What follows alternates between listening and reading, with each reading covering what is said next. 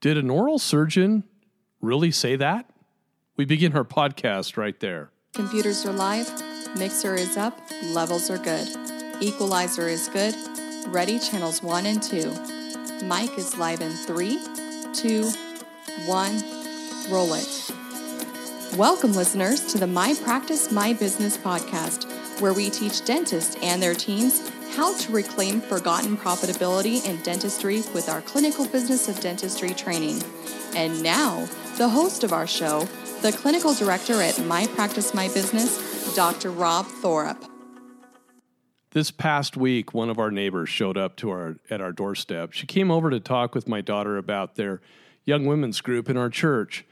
Sam was so excited about her new calling to help out her peers. I was in the kitchen scrounging for more food that my body doesn't need. Suddenly, I heard Sam say, "What happened to your cheek?" She said she had a tooth removed by an oral surgeon a few days ago. Naturally, upon hearing that, I peeked around the corner and started laughing inside. It was obvious the oral surgeon probably wasn't having the best day he could have. Her entire side of her face was black and blue. She looked like death warmed over. Tracy asked her to tell us her story, and she did. It was refreshing to hear a patient take things in stride and be a good sport with a difficult situation. I loved it. She asked me questions about her condition, and I naturally defended that oral surgeon, as we all should have done. We weren't there. Crap happens, even to specialists. That is sometimes just out of our control and out of their control, right? As she continued with her amazing story of the surgeon's knee against the side of her head and him pulling with both hands, I just knew my sweet wife was going to bring up the most important question of all. Here it was coming. I could see it in her eyes. She was just waiting for a moment, a pause in the story that the lady was telling, our dear neighbor. And suddenly, here it came. Tracy got her moment of pause in the story, and she asked the question, "Did the oral surgeon offer you bone to be placed in the socket to preserve the ridge?" To which our neighbor responded, no, what do you mean? Tracy began to teach her about ridge preservation, and afterwards she said, "I'm going to call them and ask them why they didn't offer me that beneficial choice." The report we got back from her a day later was this. His office said that bone placement in the socket site isn't very effective. Oh my gosh. Don't even get me started. In the last 15 to 20 years, I have not seen one scientific article stating that ridge preservation is an ineffective procedure. On the contrary, all the articles I've read to date has stated just the opposite, that ridge preservation is very effective. So why don't oral healthcare professionals routinely offer ridge preservation with every extraction? It's simple. Either they are not comfortable with how to do the procedure, or they are afraid of telling the patient the cost associated with ridge preservation. In all the years I have trained offices, I have personally found it to be the latter. Docs, you and your teams are happy to offer a patient a $200, $300 surgical extraction versus a $1,500 extraction with ridge preservation. From a business point of view, you are not profitable on a 30-minute procedure that only reimburses you $299. And that's if the tooth slips out easily. We all know how some of those extractions can get rough in a hurry, just like the oral surgeon had happen with my neighbor. By offering ridge preservation and the patient accepting this wonderful procedure, you now become profitable. More on that a little later. I'm sure that the oral surgeon, literally, the competition in Salt Lake City is so strong. There is an oral surgeon on every corner, and I get it. I know you don't want to tell the patient that extraction could possibly cost more money, because you might not present it correctly and that patient might go somewhere else. Every GP has the same problem. You oral surgeons have the same problem. I know what you're thinking. I get it. I understand. But you know what? Stop it. If there is anyone in our profession who should be offering ridge preservation to every patient in need of an extraction, it should be our oral surgeon colleagues. You guys are the ones that we hold in esteem. And when we refer somebody to a specialist, we tell the patient it's going to cost a little bit more, but they need that special care that he or she can offer as a specialist that we might not offer in our GP practices. Get over it. It's okay for you to charge what you do. I have several patients who have upper and lower dentures with exceptional fit and function. These patients, unfortunately for my job security, have not needed implants to retain their dentures. Is that amazing? And the only reason for this is the fact that they elected to have ridge preservation at the time of extraction. All of them have ridges that could be used for half pipes in the Winter Olympics. You could dock a boat around them. You could land a 747 on them. The ridges are huge and intact. That's my stand-up comedy, but you get the picture. The outcome, my staff told me that I tell dad jokes over the patient. Okay, I'm working on it. The outcomes and options for implant placement increase significantly when we maintain optimal dimensions of that alveolar ridge by doing what? Placing bone in the sockets following tooth removal. Without bone placement, folks, that buccolingual and apical coronal aspects of the alveolar ridge, what happens? It quickly becomes compromised. That's been shown over and over that the alveolar ridge can lose up to how much? 50% of its original width and height if ridge preservation is not completed at the time of extraction. That's a terrible amount of bone loss, which we as healthcare providers are causing when we don't offer this procedure to our patients. I implemented this procedure in my practice back in 1992 after I attended an update course from clinical research associates, like they're called clinical research now, right? And it was up in Park City. It was in the middle of winter. It was cold. I didn't like it. Anyway, but what a great course it was.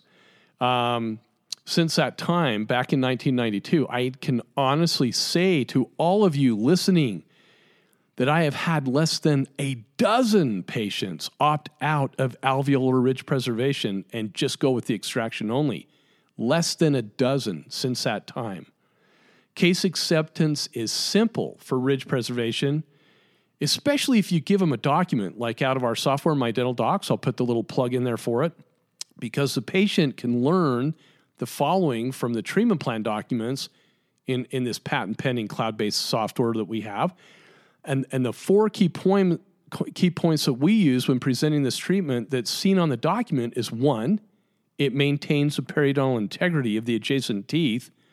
Your hygienist will love you if you don't create periodontal problems for them to deal with.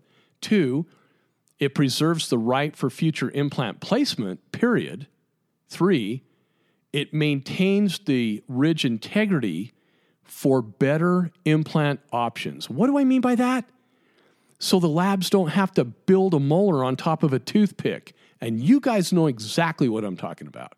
Number four, it improves the fit for fixed and removable prosthetic options should the patient choose to do so, if that's their choice, okay, and they don't want to do implants.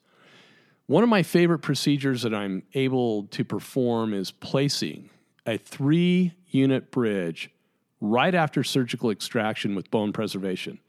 Many of you are thinking to yourself right now, whoa, wait, Rob, why are you not placing an implant in that extraction site with bone? Well, it's simple. If a patient has a virgin or near virgin teeth on each side of the extraction site, absolutely, I'm leaning them into an implant. No questions about it. And if they have one crown and a large filling with the adjacent teeth, or crowns on both sides of where the extraction is, I'll lean them into a 3-unit bridge. Nevertheless, I always give my patients the pros and cons of both a 3-unit bridge, if that's possible, if it's not a second molar coming out and there's no third molars. Okay?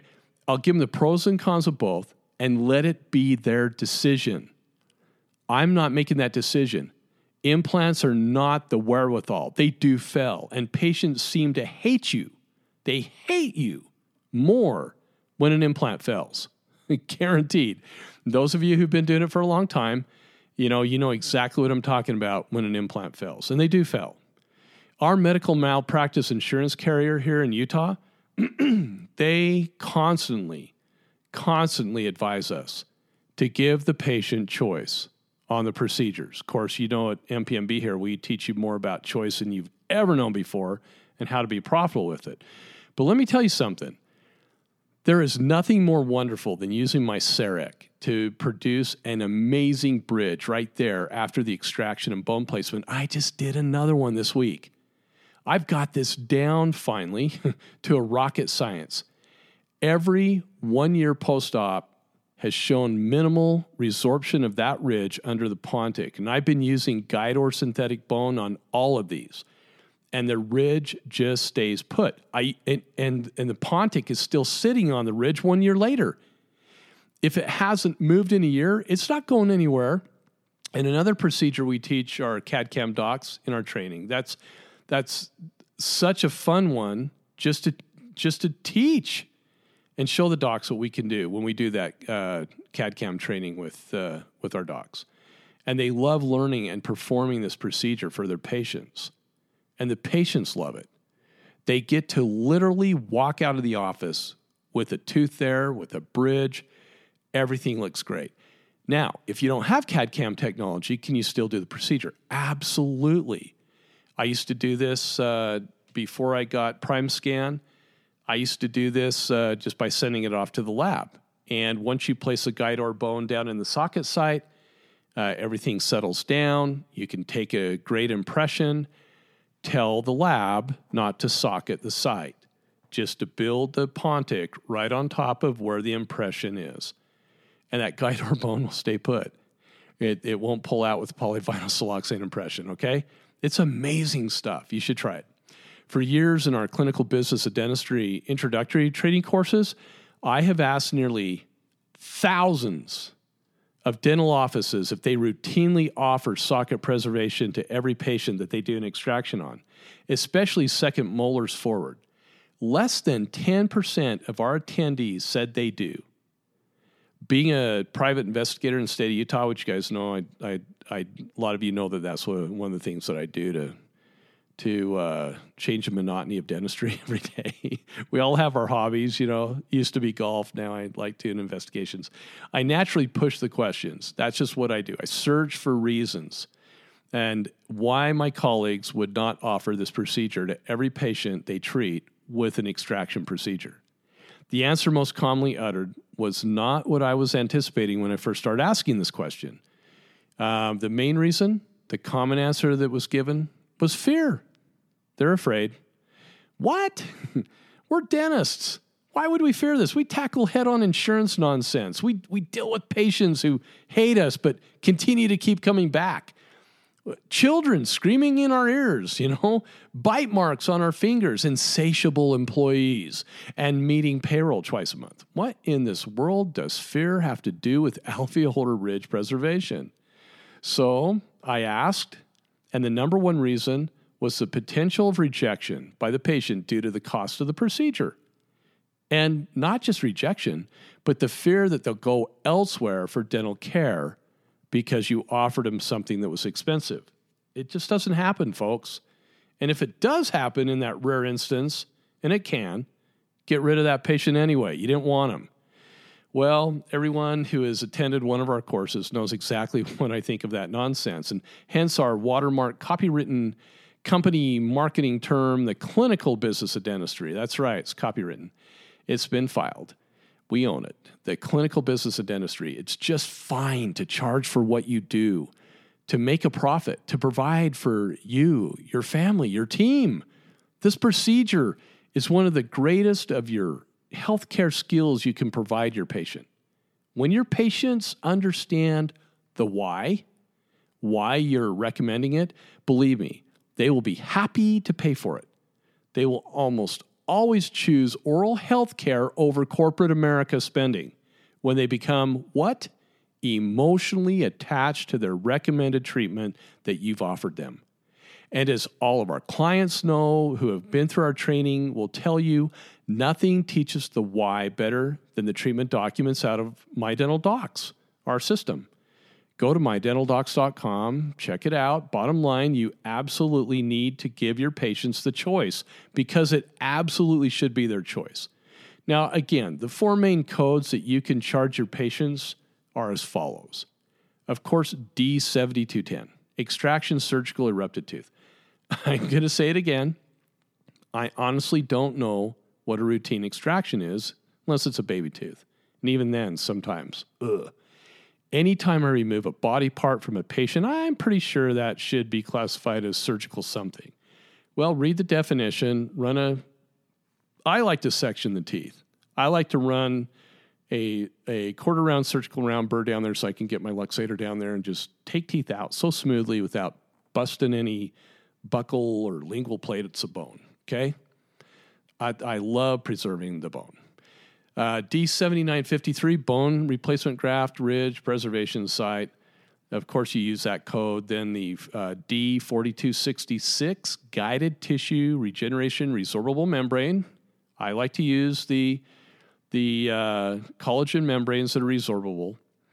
7911, complicated suture up to 5 centimeters to hold the membrane in. It's not for the extraction. Another little trick we teach you on dealing with insurance companies. What, Rob, did you just say there? Yep, get paid for it all the time if you know how to do it. The use of these codes alone makes that procedure valued at over $1,000 in most states on PPO plans. There are 4 more codes, not just those 4. There are 4 additional codes that one can use that take the above procedure over $1,500 in most regions. Those additional codes are value-added procedures that we teach in the Clinical Business of Dentistry program here at My Practice, My Business. And like I said, when coupled with our explanation to the patient and informational documents from MyDentalDocs, our patients rarely say no to this amazing procedure. They just don't. Fear not, my friends and colleagues. You really do provide your patients with unbelievable services and products, and you should never feel guilty to be paid fairly for the dental services you perform. If you want to learn more about the clinical business of dentistry and how to provide value-added services, you can and should offer your patients with need-based dentistry. Not crazy stuff, just the stuff you do every day. Services that insurance companies cannot regulate or control because of the doctor-patient relationship. Please, just sign up for one of our guaranteed trainings. Call and find out more information about what we do. If that business light turns on in your head, act on it. If you don't, it will leave in under 10 seconds and you'll miss out on profitable revenue like you have never seen before in your dental practice. Putting our guarantee on our tuition for our training will be that'll be the best business decision that you can make in your practicing career in dentistry. That's right. We guarantee our tuition. We guarantee our training. Unlike anybody else in the dental sector. Those are the words of our clients, that it's the best decision that they've ever made in dentistry. Their words, not ours. Helping dentists get paid fairly for the dentistry that they provide their patients, that's what our thought leadership is all about here at My Practice, My Business. Thank you so much for tuning into the My Practice, My Business podcast. You can find additional podcasts you may have missed that will help you with your dental practice at Apple iTunes Podcasts. And remember to become a subscriber to our podcast. Many of you have asked how to help support the My Practice, My Business podcast. If you have enjoyed the program and information you received today, the best way to help is to leave us a 5-star review. Thanks again for allowing us to be a part of your day.